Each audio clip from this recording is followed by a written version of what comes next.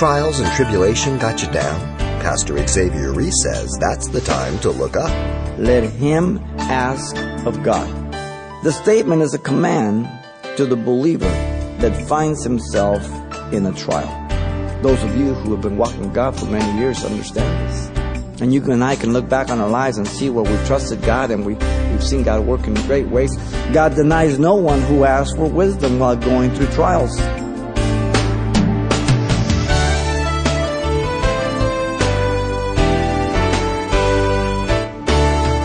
Welcome to Simple Truths, the daily half-hour study of God's Word with Xavier Reese, Senior Pastor of Calvary Chapel of Pasadena, California. If any of you lacks wisdom, let him ask of God, who gives to all liberally and without reproach, and it will be given to him. But let him ask in faith, with no doubting.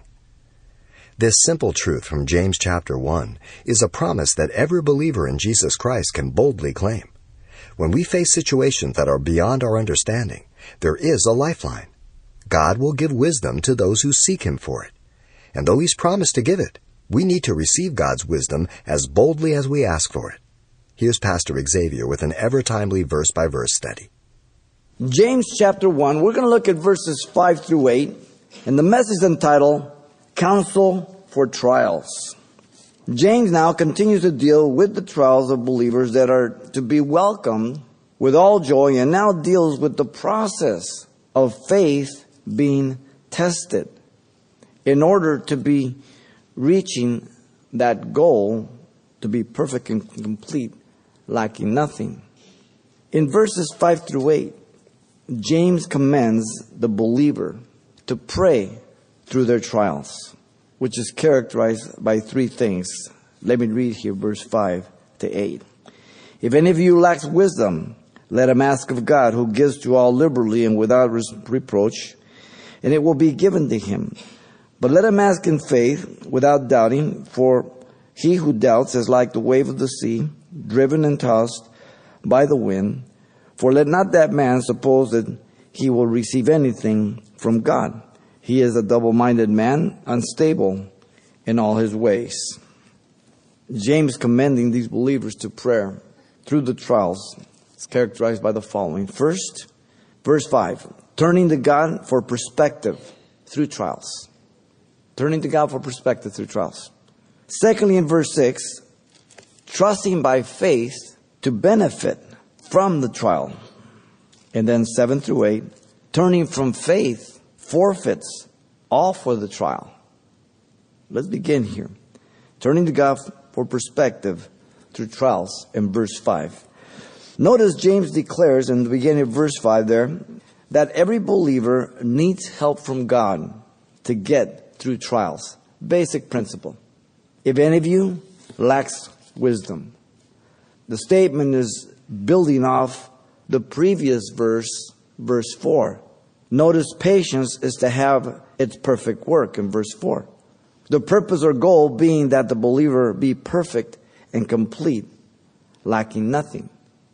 Now the purpose of trials, we said, is to make us well-rounded spiritually when we saw that text. In growth, development, and maturity. The reality is that when the believer is going through trials, they lack heavenly insight. We are confronted with the difficulty, the pressure, the confusion, or the sudden event coming upon us. Notice the word is picked up from the previous verse in the positive. Lacking nothing.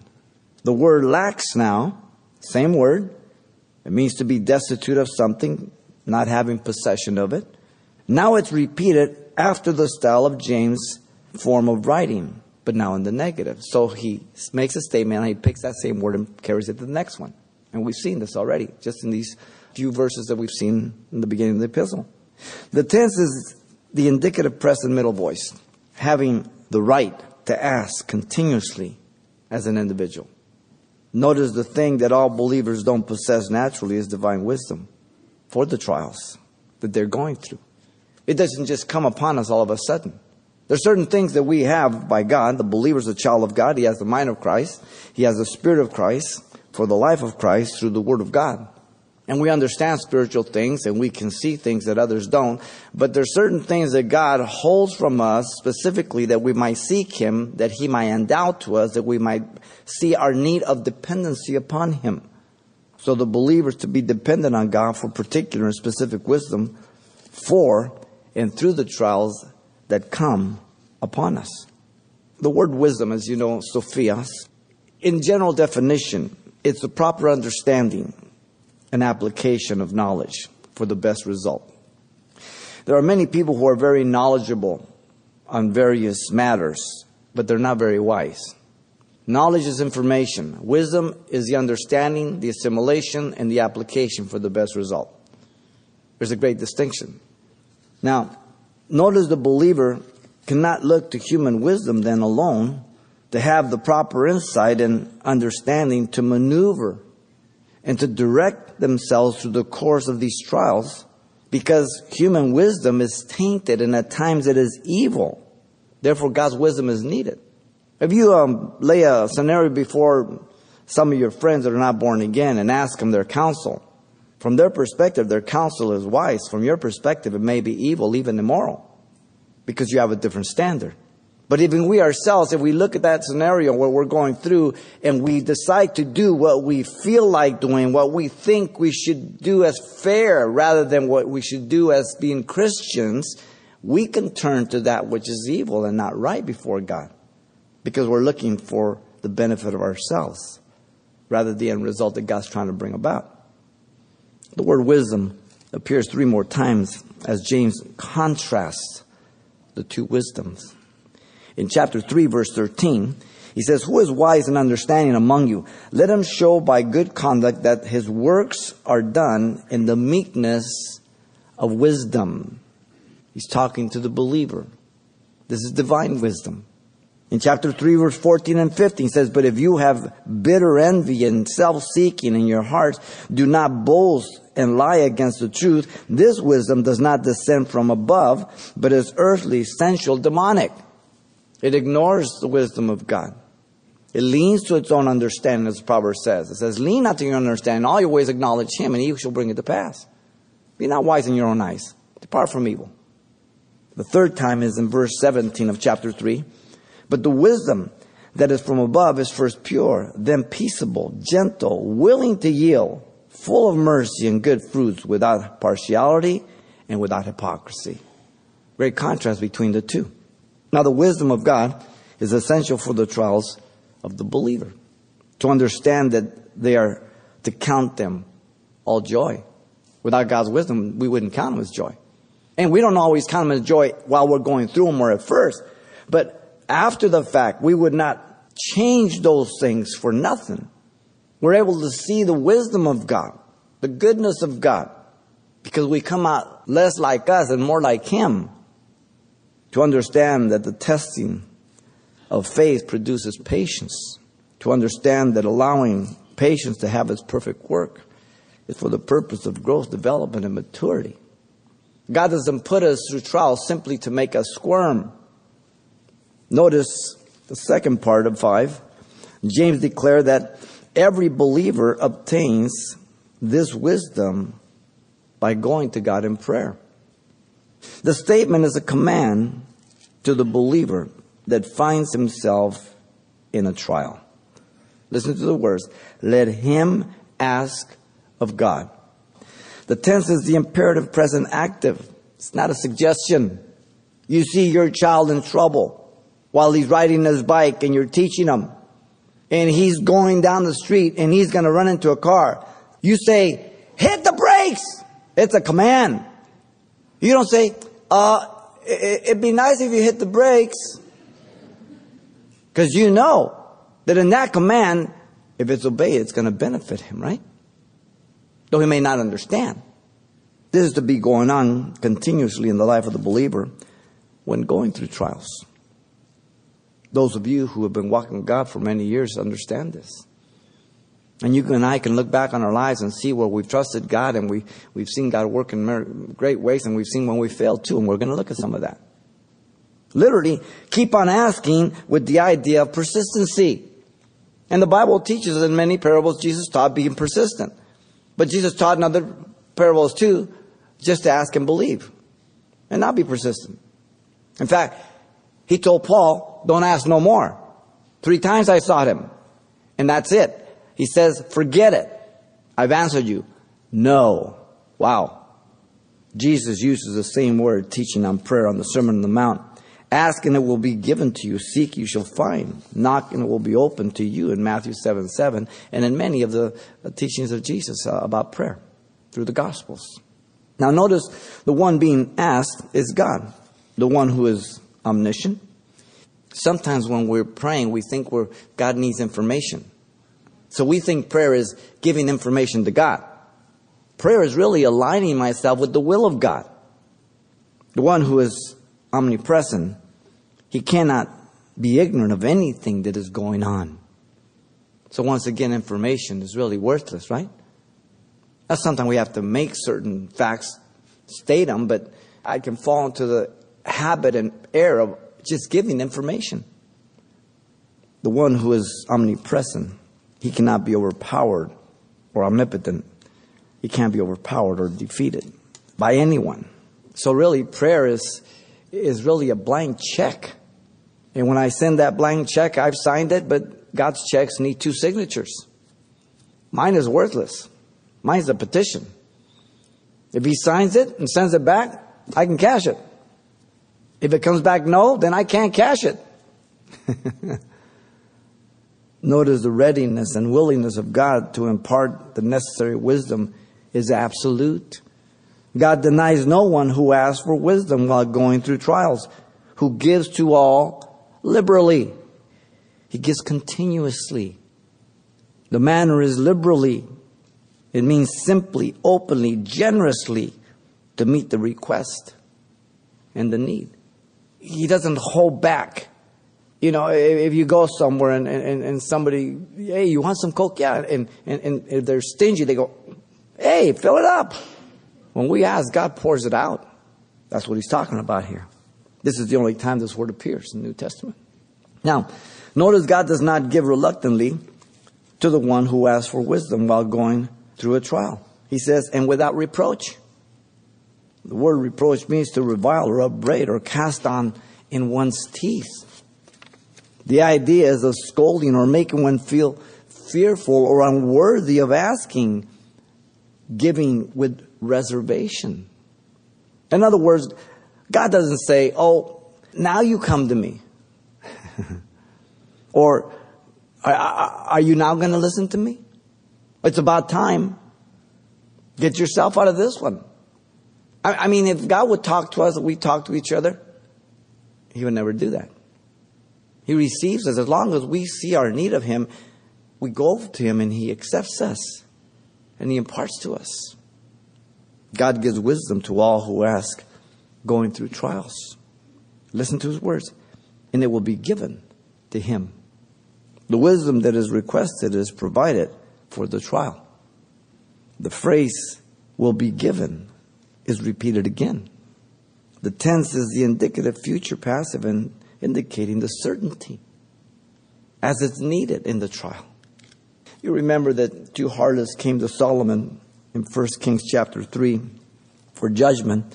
They both claim that the child that was brought before Solomon was theirs, but reality was one of the harlots slept, turned over in her sleep and killed her baby. And so she switched the babies of the living child of the mother that was sleeping.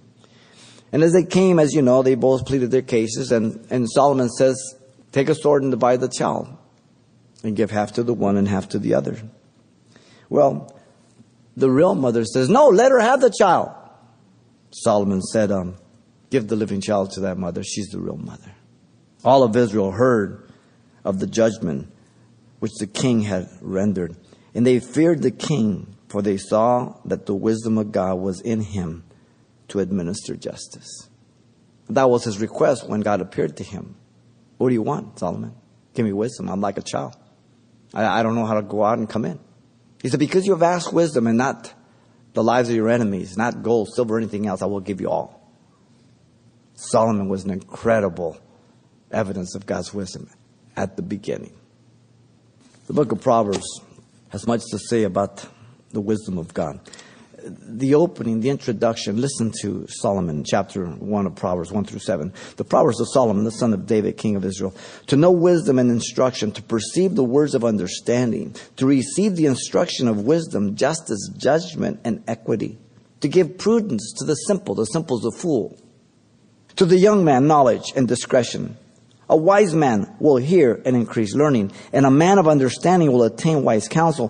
To understand a proverb and an enigma, the words of the wise and their riddles. The fear of the Lord is the beginning of knowledge, but fools despise wisdom and instruction. In that same chapter, verse 20 to 33, wisdom is personified as a woman speaking to the simple. He says wisdom calls out aloud outside. She raises her voice in the open squares. She cries out in the chief concourse. At the opening of the gates in the city, she speaks her words, because the gates were the place of judgment, the place of business, where the elders stood. How long will you simple ones, will you love simplicity? For scorners delight in their scorning, and fools hate knowledge. Turn at my rebuke. Surely I will pour out my spirit on you. I will make my words known to you. Because I have called and you refused. I have stretched out my hand and no one regarded. Because you disdain all my counsel and would have none of my rebuke. I also will laugh at your calamity. I will mock when your terrors come. When your terror comes like a storm and your destruction comes like a whirlwind, when distress and anguish comes upon you, then they will call on me, but I will not answer. They will seek me diligently, but they will not find me, because they hated knowledge and did not choose the fear of the Lord. They would have none of my counsel and despise my every rebuke. Therefore, they shall eat the fruit of their own way and be filled with the full with their own fancies. For the turning away of the simple will slay them, and the complacency of fools will destroy them. But whoever listens to me will dwell safely and will be secure without fear of evil. Proverbs 4:7 says, wisdom is the principal thing. Therefore get wisdom, and with all you're getting, get understanding. Proverbs 8:11, for wisdom is better than rubies, and all the things one may desire cannot be compared with her. Most people don't believe that. They'd rather have the rubies. But they end up with dirt clods. Proverbs 9:10, the fear of the Lord is the beginning of wisdom, and the knowledge of the Holy One is understanding. Proverbs 16:16, how much better to get wisdom than gold, and to get understanding is to be chosen rather than silver. Proverbs 21:30, there is no wisdom and understanding or counsel against the Lord. Nothing. The Apostle Paul, you remember, rebuked the Corinthians for depending on worldly human wisdom rather than the wisdom of God through the Holy Spirit. Let me give you some verses. In 1 Corinthians 2:1, he says, and I, brethren, when I came to you, did not come with excellency of speech or of wisdom, declaring to you the testimony of God, meaning the wisdom of the world. In chapter 2, verse 4 through 7, he says, and my speech and my preaching were not with persuasive words of human wisdom, but in demonstration of the Spirit and of power, that your faith should not be in the wisdom of man, but in the power of God. However, we speak wisdom among those who are mature. We talked about maturity last time. He's carrying it over now. Yet not the wisdom of this age, nor of the rulers of this age who are coming to nothing. But we speak the wisdom of God in a mystery, the hidden wisdom which God ordained before the ages for our glory. In chapter 2, verse 13 through 16 of Corinthians says, these things we also speak, not in words which man's wisdom teaches, but which the Holy Spirit teaches, the third person of the Trinity, comparing spiritual things with spiritual. But the natural man does not receive the things of the Spirit of God, for they are foolishness to him. Nor can he know them, because they are spiritually discerned. But he who is spiritual judges all things, yet he himself is rightly judged by no one. For who has known the mind of the Lord, that he may instruct him? But we have the mind of Christ. The problem is we don't put it on. Philippians 2:5 says put it on. We have it. It's like having clothes. You got to put them on. They don't do you any good in the closet. We got to put on the mind of Christ. The wisdom of God is only available through Jesus Christ. Paul again, 1 Corinthians 1:30, but of him you are in Christ Jesus, who became for us wisdom from God and righteousness and sanctification and redemption. Colossians 2:3, in whom are hidden all the treasures of wisdom and knowledge, Christ Jesus. Colossians 3:16, let the word of Christ dwell in you richly in all wisdom, teaching and admonishing one another in psalms and hymns, spiritual songs, singing and with grace in your hearts to the Lord. So teach us to number our days that we may gain a heart of wisdom. Psalm 90, verse 12. Wisdom. Turning to God in prayer for wisdom is to give perspective through the trial. Being able to maneuver, to grow, develop, mature. Notice secondly in verse 6, trusting by faith is to benefit from the trial. James describes the condition of the prayer for wisdom by the believer here, but let him ask in faith with no doubting. The certainty of the giving by God, and it will be given at the end of verse 5. And the uncertainty is only if there is doubting, the second part of verse 6. The condition is a command in the positive, the second in our text, the second imperative here. The phrase, let him ask, is once again that imperative present active. Continuously ask. The command is to meet the need of wisdom for the trial that person is going through. The obedience to the command will begin the process of patience and move towards the product of spiritual growth, development, and maturity through the trial, lacking nothing at the end of the trial due to the wisdom provided by God. And many of you have experienced this. You have seen God's wisdom carry you through some horrific things. When you would have wanted to do something else, respond, or to say other things, or to handle it different, and God said no, and you trusted God, you sought Him, and He imparted to you the wisdom. The condition of the petition is faith.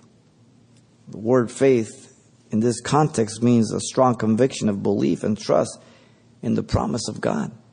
It's not talking about doctrine. What we believe is the conviction of what we're believing.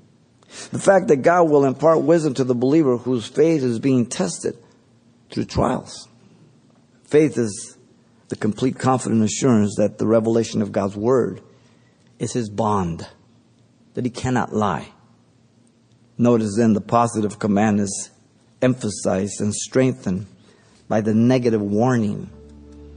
The phrase with no doubting means literally to not separate or make a distinction.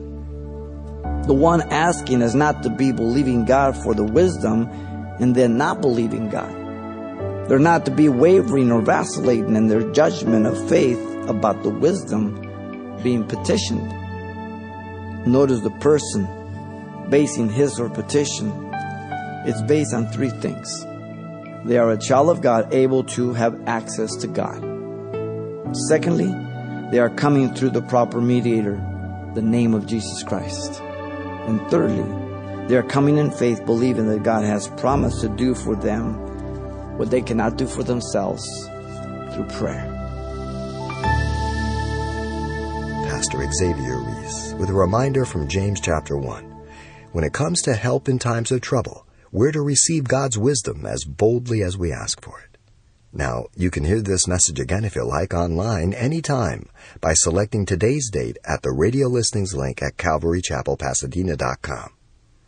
And as we've had to break only partway through this study, we hope you'll be back next time for the conclusion. But if your schedule won't permit you to tune in, as always, you can pick up your own personal copy. And the title you want to ask for is simply Counsel for Trials. It's available on CD for just $4. Now that title once again is Counsel for Trials, or simply mention today's date when you get in touch. And you can address your request to Simple Truths, 2200 East Colorado Boulevard, Pasadena, California, 91107. Or to make a request by phone, call 800-926-1485. Again, that's 800-926-1485. or the address once again is Simple Truths, 2200 East Colorado Boulevard, Pasadena, California, 91107. And please be sure you tell us the call letters of this station when you get in touch. We use this information to help us measure the efficiency of this ministry in your area. And then join us for more Simple Truths next time with Pastor Xavier Reese.